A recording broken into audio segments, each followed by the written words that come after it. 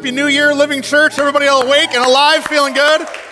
Man, I'm so excited about 2018. I want to echo what Pastor Tim said last week, and Pastor Max just said that 2018 is going to be the best year ever, that we believe God's going to do great things this year. And I believe that for you personally, that in your life, in your health, in your marriage, in your finances, that God's going to do great things for you this year. So walk into the year expecting greatness, right? That God wants to be your provider. He wants to be your helper, that he wants to walk through life with you.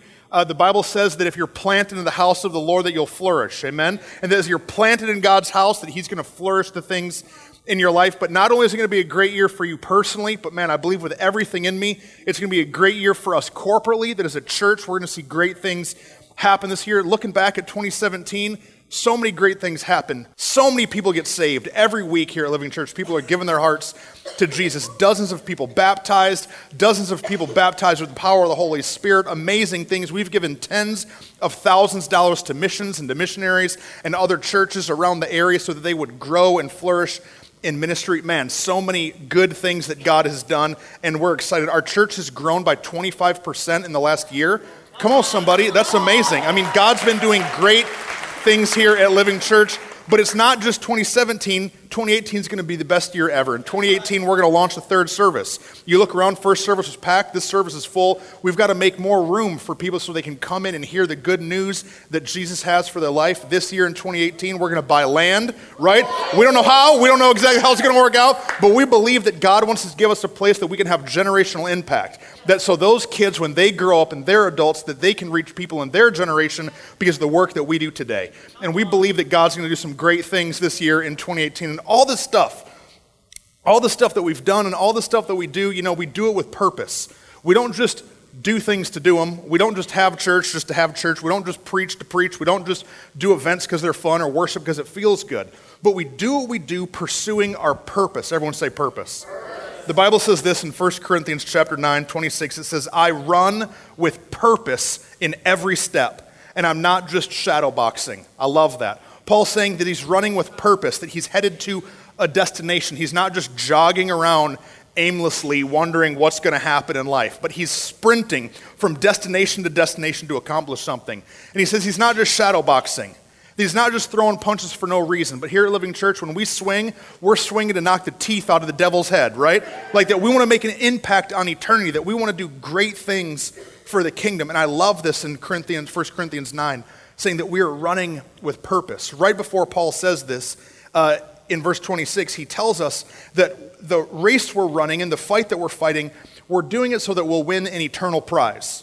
If you enter a competition in the world now, you'll get a trophy or a little ribbon. Those things are going to pass away. But that what we do through reaching people for Christ, it lasts for eternity. That when people accept Christ into their heart, that's an eternal difference for them. That when we give $1 to a missionary to go and spread the love of Jesus somewhere far from us, that's making an eternal difference. That when you show up and serve in kids and help children know that they are created in God's image and are destined for greatness, that's shaping their eternity. And so all these things we're doing, we're running after making a difference in eternity. And then right after that, right after 26, Paul, he tells us that we have to be careful. He says, don't get disqualified from the race. Don't get disqualified from the fight. He's saying that you have to stay on point. You have to stay focused to pursue things in eternity. Here at Living Church, we say all the time that we're not a cruise ship for Christians. It's not why we exist. I love you, but we're not a cruise ship for Christians. But we're a battleship storming the gates of hell. That our goal is to help reach people that are far from God so they would know who he is and how much he loves them. That we would have purpose of reaching people. And in this series, This Is Us, we're talking about who we are. Why do we do what we do? How do we do it? What are we running after? What is our purpose? Our purpose statement, our mission here at Living Church is this: to show the love of Jesus to people who know him and don't know him. That's why we do what we do. To show the love of Jesus to people who both know him and those who don't know him. So the reason we're doing the things we're doing is because of this. I love that it says to show. Showing something is better than saying something. Actions are a lot louder than words. And so as the church, we want to show the love of Jesus to the people around us, that will show up in the community, that will show up into people's lives, and not only tell them about God's love, but show them God's love, that will show love to people that are far and broken and hurting You know, this is what Jesus did. We learned about it in the answer in our Christmas series, that God stepped out of heaven, he became a baby, Emmanuel, God with us, so that he could be involved in our life, involved in our situation. He showed up for us. As a church, we want to show people that love. We want to show people how good God is. You know, we're the hands and the feet of Christ. And if we're not the ones working and we're not the ones going, nobody else is going to do it. And so we're going to show this world how much Jesus loves them. And then we're going to love like Jesus. We're going to show the love of Jesus. Because just showing our love isn't good enough. Because I don't know about you, but sometimes my love runs out, right? I run out of patience, I run out of energy, and so I want to act within my flesh, but we're going to love people with the love of Christ, that we're going to show the love of Jesus, and that's why we do what we do, because Jesus' love does not run out. It is unstoppable, it is uncorruptible. Come on, 11 o'clock, you got to help me out, right? The love of Jesus is unstoppable, right? His love, it doesn't stop for us. That no matter what we do, no matter what kind of situation we find ourselves in, his love doesn't stop for us. And because his love doesn't stop for us, we're going to our love to keep going for others. That we're going to be a church that shows the love of Jesus. That we're going to be on mission to make a difference. You know, it's not enough to put a great big cross out front if we don't have the love of Jesus in our heart. There's no reason to have a 30-foot cross out there telling everybody we believe in Jesus if we're not going to show it. If we're not going to live our life in front of our family, in front of people we work with, in front of our neighbors, as though we actually love Jesus and he did something for us. So for us to be on mission, we're going to show the love of Jesus. But then in our mission, it says that we will show the love of Jesus to people who know him and don't know him. These two categories. Categories of people that are in relationship with God and people that aren't in relationship with God. And that encapsulates all people. That everybody falls inside one of those categories. We're going to love people that are in a close, intimate relationship with God. And hopefully that's you. You know, there's a lot of people that they're close with God. They got their arm around Jesus. Jesus is my homeboy, right? Like that we're close with him. We talk with him. He knows what's going on. We know what he said. We're in close relationships. So we're committed at Living Church to love you, to love people close to God, to love your children, to speak into you, to help you grow in your relationships. We're committed to love those people. But then we're committed to love the people who maybe just met Jesus. They still don't know everything that he said. They don't know what he promises them. They're baby Christians. And we're committed to love baby Christians. So if you're here and you hear us saying things and you're like, I don't know, what is that story? Jonah and the who, right? Noah and the what, right? You don't know the stories. That's okay. We love you. We want to help teach you and develop you to know about who Jesus is. So we're committed to love people that are close, people that just know him. Then we're committed to people that have accepted the love of Jesus, but they're trapped in religion. And they think that their faith is based off of their works and their ability to be good enough, not based off of the grace that God has given them. Sometimes religious people are the hardest to love, right? But we're committed to love people that can be trapped in religion. And so we're going to love people who know God, but then there's this line of demarcation. We're going to love people that don't know God. We're going to love people that are farther away from him. We're going to love people who just haven't ever accepted his forgiveness. You know, I meet people all the time that don't know God loves them.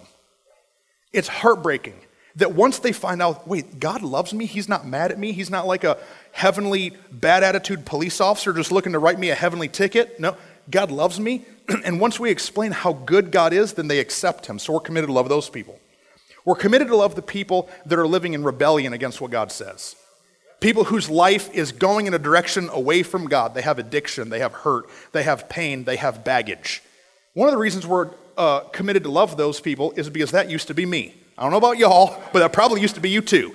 And so just because somebody looks like a mess today doesn't mean God doesn't have a purpose for their life. And so we're committed to love those people. And then we're committed to love the people that are in opposition to God. The people that say, I don't believe God's real. I'm mad at him. I hate him. People that are against God. Because even though they're against him, he's not against them. And so we're committed to love those people. So no matter where somebody falls on the spectrum, at Living Church, we're saying we're committed to show the love of Jesus to these people. 1 John 4:8, it says this, whoever does not love does not know God, because God is love. Whoever does not love does not know God. So many times there'll be people over here that think they're hugging Jesus, that he's his homeboy, but they don't love somebody down the line. And the Bible's saying that if you don't love them, you don't fully understand who this God is that you're hugging. And so we need to love the people that are around us in life. Jesus, he gives us example after example in the Bible of how he loves. You know, he died to be our Savior, but he lived to be our example. He lived 33 years so we could look at what he did and take it as an example in our life. Jesus loved people that were broken and powerless. All throughout Scripture, we see Jesus interacting with people that are broken. They have nothing to offer him. Jesus loves people that are lame and blind and deaf and mute. He loves them. He loves people that are already dead. He loves Lazarus. Lazarus was dead and stinking in the grave for 4 days, yet Jesus loved him. Jesus loved the Roman centurion's daughter who had passed away. He had compassion on her, even though her father was someone who was doing something against what he was teaching. He loved her. Jesus loved the broken and powerless. He loved children. He said, "Let the little children come unto me." They had nothing to offer him. He loved women. Women in that day had no power in society, yet Jesus empowered them to do ministry because he loved them. And so, even though they had nothing to offer him, he offered them everything he had. That's what we're committed to do. Jesus, he loved people that were sinners and separated. Remember? If you read any of the stories of the Bible, you remember that Jesus loved people that were full of sin and were separated from God. He loved the tax collectors. Tax collectors were evil people. He loved Zacchaeus. Remember Zacchaeus was a wee little man? A wee little man was he? He went and ran up a sycamore tree. Jesus loved him anyways. And he went to his house to have a meal and to connect with him. Jesus loved people that were far. Jesus loved another tax collector whose name was Matthew, that became one of his disciples and wrote the first of the Gospels, Matthew, Mark, Luke, and John. Matthew was a tax collector. Jesus loved him so much it changed his life. Jesus loved the woman with the issue of blood. It was a woman who had been bleeding for 12 years. No doctor could help her. She was considered unclean, but Jesus loved her. Jesus loved the lepers. Lepers were people with a skin disease that they were afraid that were infectious, and so they would be kicked out of the society, and people would yell, "Unclean!" But when Jesus saw a leper, the Bible says he reached out and he touched the leper to show how much he loved them. He touched me.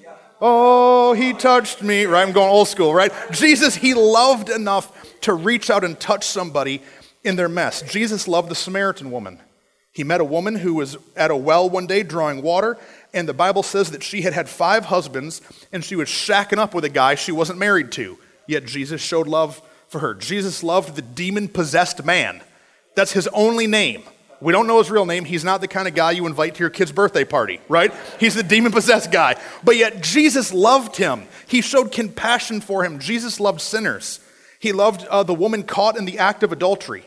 There's a woman caught in the act, brought to Jesus, and Jesus says, "Let those of you without sin cast the first stone." He loved people with sin. Jesus, he loved the thief on the cross, that he's about to be crucified, or he is being crucified, and he looks over, and there's a thief that by trial was charged as guilty.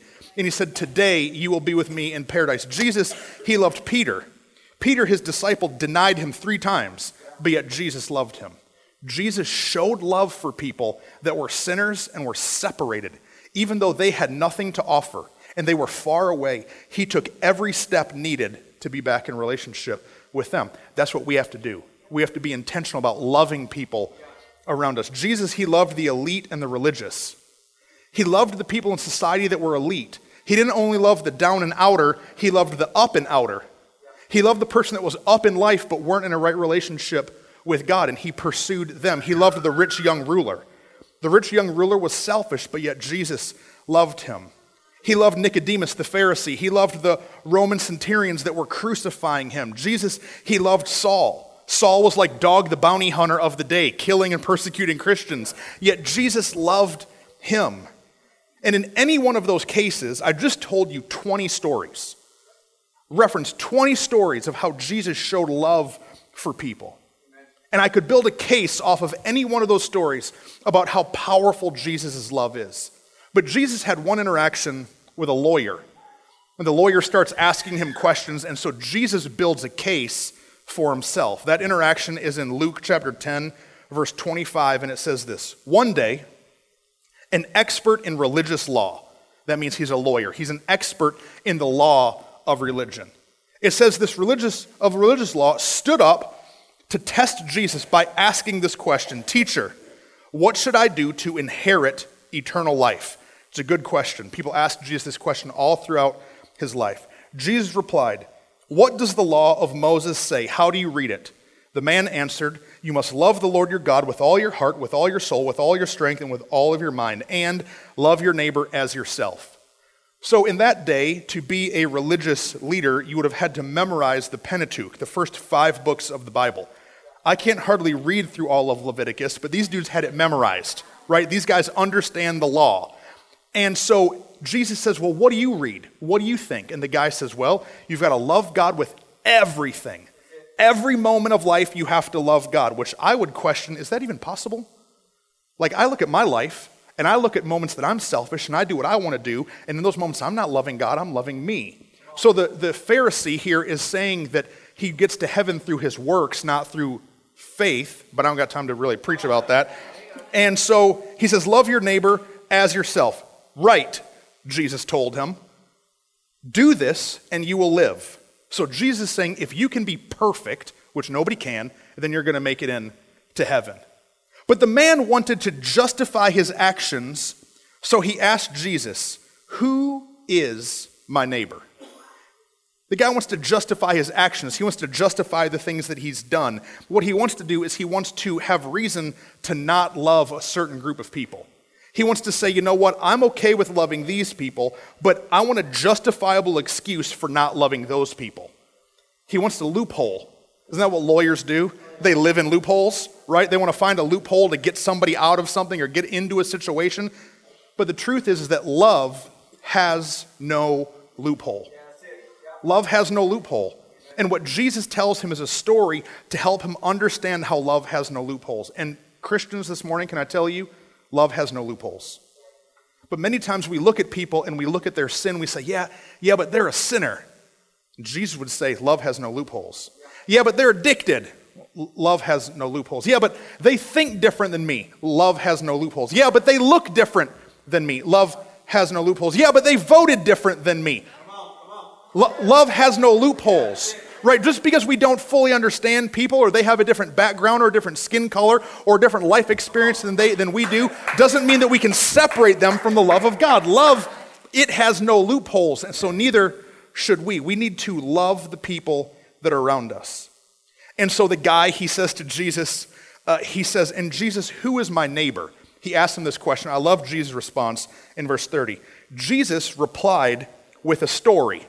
He's like, I'm not even going to answer your question. Let me just tell you a story.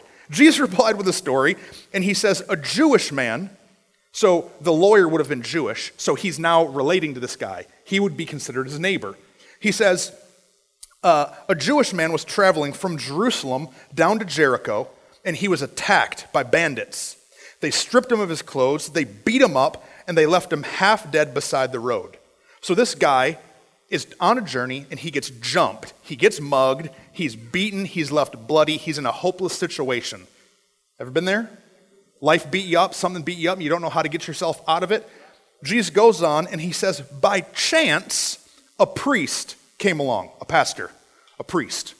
And that day, someone who would stand in the presence of God, someone who is holy and knew all the law. And when Jesus was telling this story, he's in a room surrounded by priests. And I like to think that when Jesus said it, he says, by chance, a priest walks by. And he points to the priest in the room. And he says, but when he saw the man lying there, he crossed to the other side of the road and passed by him. So the priest didn't help. Then it says a temple assistant. A lot of translations would tell us that he's a Levite. A Levite, a temple assistant, is someone who would work in the church. So if it were written today, it would say, and then by chance, a person on the worship team walked by. A person who was a greeter or an usher. Someone who helped in children's ministry walked by. Somebody who showed up one year at Rock and Forth and put on a t-shirt and helped at a bounce house walked by. Right? Somebody who went to Living Church walked by, and then look at what it says. A temple assistant walked over and looked at him lying there, but he also passed by on the other side. There are two people that walk past this man that should have been his neighbor. But they don't look past the problem and see the person. All they can see is the problem. All they can see is the mess. And they step over him and they don't help. Have you ever been in a hard situation of life and you're shocked at the people that don't come to help you? The people that were supposed to love you and the people that said, I got your back, bro, they don't show up when you're really hurting. And so Jesus is saying, don't be like that. You've got to step in. You've got to show up when someone is hurting. So then, in verse 33, it says, then a despised Samaritan came along. Remember, they're all Jewish. The guy who got beat up, the Levite, the priest, they're all Jewish. They all should be considered neighbors. But then a Samaritan comes by. And that, we know the story as the Good Samaritan. But the idea of a Good Samaritan in that day was kind of an oxymoron, because they didn't like Samaritans. The people, they butted heads with each other. Jesus had an interaction one time, and some people called him a Samaritan. It was like a cut down. They're cutting him down by calling him this lesser class of people. Jesus met with a Samaritan woman at the well, and she said to Jesus, why are you talking to me? Your people don't associate with my kind. So this is a despised Samaritan, is what it says. Then a despised Samaritan came along, and when he saw the man that had been beat up, he felt compassion for him. Going over to him, the Samaritan soothed his wounds with olive oil and wine and bandaged them. Then he put the man on his own donkey and took him to an inn where he took care of him. The next day, he handed the innkeeper 2 silver coins, telling him, take care of this man. If his bill runs higher than this, I'll pay you the next time that I'm here. He had compassion on someone. The Samaritan, who was very different than the Jewish traveler, had compassion on him. He saw past the problem and into the person. That's what we have to do, Living Church. When people walk through these doors full of problems, we can't look at the fact that they're bleeding and they're broke and they're laying on the side of the road of life and look at them and just walk by them. But we have to love them enough to have some compassion on their situation. You see, to love like Jesus, you have to see beyond the person that's your neighbor. It's easy to love people just like you. That's super easy. But to love like Jesus, we have to love people that aren't exactly like us. We have to push beyond that. And, as you look at the story, there's something amazing that happens. The Jewish guy has been beaten. He's laying there bleeding. And he could have turned to the Samaritan and said, I don't want help from your kind. And I think that sometimes in our life, we're praying for something.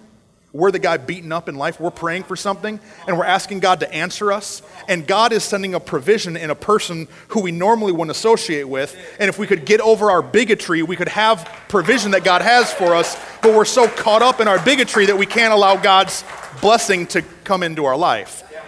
And so when we can get over these boundaries that separate us, then we can step into great things and we can receive all that God has for us. Because love is a gift you give and a gift you have to be willing to receive.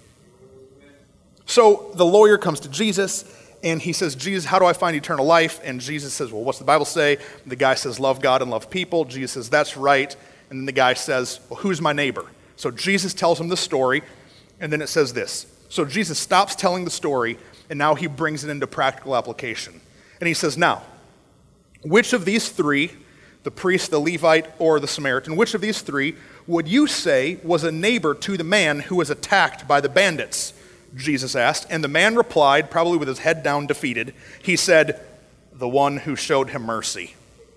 The one who showed him mercy, he's the guy that was neighbor. Then Jesus said, yes, now go and do the same.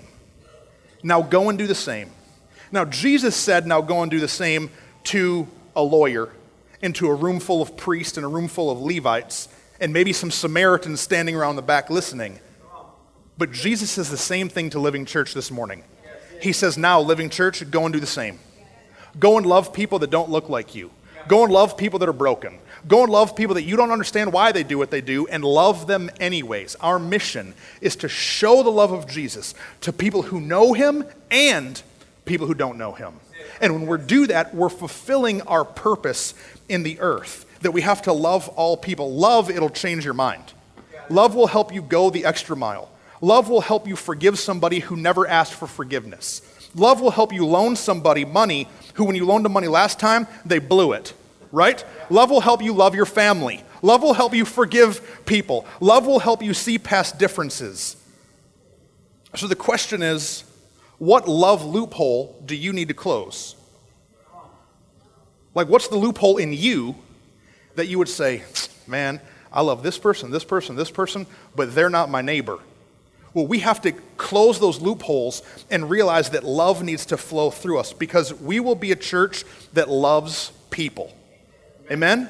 We will be a church that loves people. Red and yellow, black and white, they are precious in His sight. We will love people. Whether they're rich or they're poor, we'll love them. Whether they're Republican or Democrat, we will love them. Whether they're saint or sinner, we will love them. If they're a rich guy who tithes, we'll love them. If they're a broke dude who steals, we'll love them. If they're a little old church lady, we'll love them. If they're a girl who just got off the stripper pole Saturday night, we're going to still love her too. And we're going to see past the problems and into the person and say, we love you. It's okay. Come into relationship with Jesus. That's what we are called to do.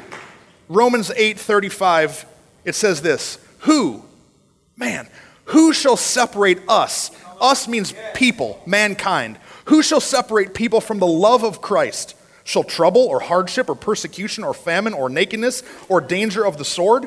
I'm convinced that neither death nor life, neither angels nor demons, neither the present nor the future, nor any powers, neither height nor depth, nor anything in all of creation will be able to separate us from the love of God that is Christ Jesus our Lord. Amen.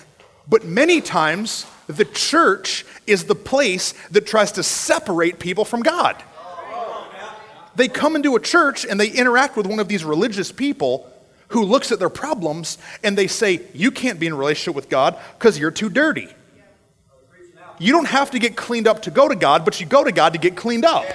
That when you're in relationship with God, then you have the opportunity to have some life change happen. We have to look past people. We have to look past the problems people have and love them. And you know, I could stop the sermon there. It was already good. You're clapping, you're excited, you're with me, right? I could stop the sermon on love. But the Bible tells us that there's something else that we have to do that is connected to love. Because it's not just enough to love and not just enough to accept. Because our heart is that people wouldn't stay down in the ditch bleeding, broken in life, not making it where they're supposed to go, but that we would help pick them up, bandage them up, clean the dirt off, clean the things that are separating them from their purpose so they can step into everything that God has for them. You see, love, here it is, love doesn't mean a reduction of truth. Doesn't mean a reduction of truth. So we have to love people, but speak truth. Just because we love someone doesn't mean that we aren't honest about the fact that they're in a ditch and bleeding and having some problems going on. The man didn't look at him and say, oh, hey, sorry, bro. Looks like you're having a bad time. I love you. No, what did he do? He cleaned him off. He poured some wine on his wounds, which probably burned. It probably hurt a little bit. He picked him up, he put him on his donkey, and he helped him get somewhere he couldn't get on his own. And so when people come in that are broken and hurting and have pain and sin and junk in their life, we're going to love them, and then we're going to be honest with them and tell them the truth of what the Word of God says, that maybe the decisions they're making aren't good. I love you, but you've got to make some changes. We're going to show love and we're going to speak truth to people. See, truth is only possible, true love is only possible with full truth. Truth is a prerequisite of love. If Rachel and I went clothes shopping, if she took me to the mall and she said, Tristan, you need to buy some new clothes.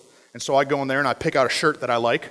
So I take the shirt and I go into the dressing room and I put the dressing room on and I look at myself in the mirror and I think, man, you looking good, right? And so I have the shirt on and I come out and Rachel sees me and Rachel thinks to herself, that shirt doesn't look good. That shirt doesn't fit him well. That shirt doesn't compliment him. That shirt is built for a different body type, right? And so I have this shirt on. I think I look good, right? I still think I'm skinny like I was in high school, right? And so she sees me and she said, what's love? Is love for her to tell me, no, it looks great, and let me walk around looking like a fool? Or is love to tell me the truth? Love is to tell me the truth. Love is to say, hey, that thing that you're wearing, it doesn't fit you. You can look better than that. You can have something greater than that. And in the church, what we have to do is we have to love the person, but talk about the thing that they're wearing, how it doesn't fit them. That God has something much better than that. We have to speak truth in love. So when I say that we're going to love, I'm not talking about watering down the gospel. I'm talking about giving the full gospel, but with the heart of love. We're going to speak love in truth. About a year ago, a family here at Living Church had been talking to Rachel and I about how they had a son who was in his 20s that had fallen away from the Lord and gotten addicted to drugs. And this guy's strung out on drugs. He's far away from the Lord. Mom and dad are over here hugging Jesus, brokenhearted about their son. And they're inviting him, they're trying to get him, they're telling him about series that we're preaching, they're doing everything they can to get this guy to church. He won't come. So mom talks to me, and I said, hey, I have an idea. Mother's Day is coming up, and moms, you have some major muscle on Mother's Day. Like, you can get your kids to do anything. You'd be like, do 50 push-ups, and they're like, okay, they're going to do it, right? And so I said, tell them what you want for Mother's Day is I want you to come to church. And so mom, she starts turning the screws for like a month. And so finally Mother's Day gets here, and I'm in the lobby, and in walks mom and dad, and in walks their son. And he looks like he's strung out on drugs. He looks like he's far away from the Lord. He walks in this place like he's about to get struck by lightning. And would have it been a good approach for me to walk up to him and say, hey man, nice to meet you. My name's Pastor Trustin. Your mom and dad told me that you're on drugs, and drugs are going to send you to hell. Would have that been an approach? No. Now, are drugs bad for you? Yes. Do they cause you to do things that gets you into sin so you're now removed from your relationship with God? Yes. But that's not a very good approach. So what we have to do is we have to love, and we have to let them know we care about you even though you've got some problems on you, and then we're going to help clean some of those things up. We're going to help work some of those things through. But for some reason in the church, there are certain sins and certain things that we don't understand that we think what we have to do is run to the person and say, sin. We think that if a homosexual walks through the doors of the church, we have to look at them and we have to say, sin. But what we have to do is realize we have to see through the problem, because it is sin. We have to see through the problem and into the person and love them so they can have restoration. Because God has a plan for them. We just have to help clean them up. It's okay, I'm touching some hot buttons. That's okay. And so we have to love people enough to speak truth to them. Ephesians chapter 4, man, it's so good. Ephesians chapter 4, verse 15 has one of my favorite portions of scripture in it. So I don't have time to read the whole chapter, but I'm going to summarize it to explain the power of verse 15. It says this in chapter 1. It says, I beg you to lead a life worthy of your calling. Remember, we all have a calling. We all have a purpose that we're pursuing, that we're running towards. This is, for you have been called by God. Always be humble and gentle. So when you see somebody who's different than you and you don't understand, be humble and gentle.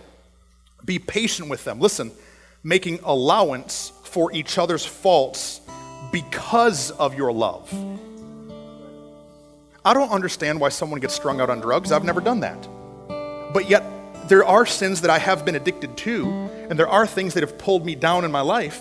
So I have to look at those things, and I have to have love for them, even though I don't always understand it. And so we have to have grace for people as they come in. And then Paul goes on, and Max, if you could help me out. And then he goes on and he talks about how God has given gifts to the church. And he talks about how God has given the gifts of apostles and prophets and teachers and pastors and these people to come in, and they're a blessing to the church. So he tells the church to love, see through problems in love. I've given you these gifts. Why have I given you pastors and teachers? So that they'll equip the saints. So that we'll take the word of God and chew it up and make it digestible so that people can understand what God is saying. And the reason that's important is he goes on and he says so that the church can be mature. And our heart here at Living Church is we would have a mature church so that you guys would understand what God is teaching and know the truth of the Bible so that you wouldn't be immature. And then he talks about, because if you're not mature, you're going to be swayed by the blowing of the wind. And when culture starts to say something is okay, or culture starts to say something isn't okay, you won't be swayed by the teaching of media or swayed by the teaching of some other person, but you'll be founded in truth. You with me? Okay, so this is what he's talking about in Ephesians 4, and then it says this in verse 15. So good.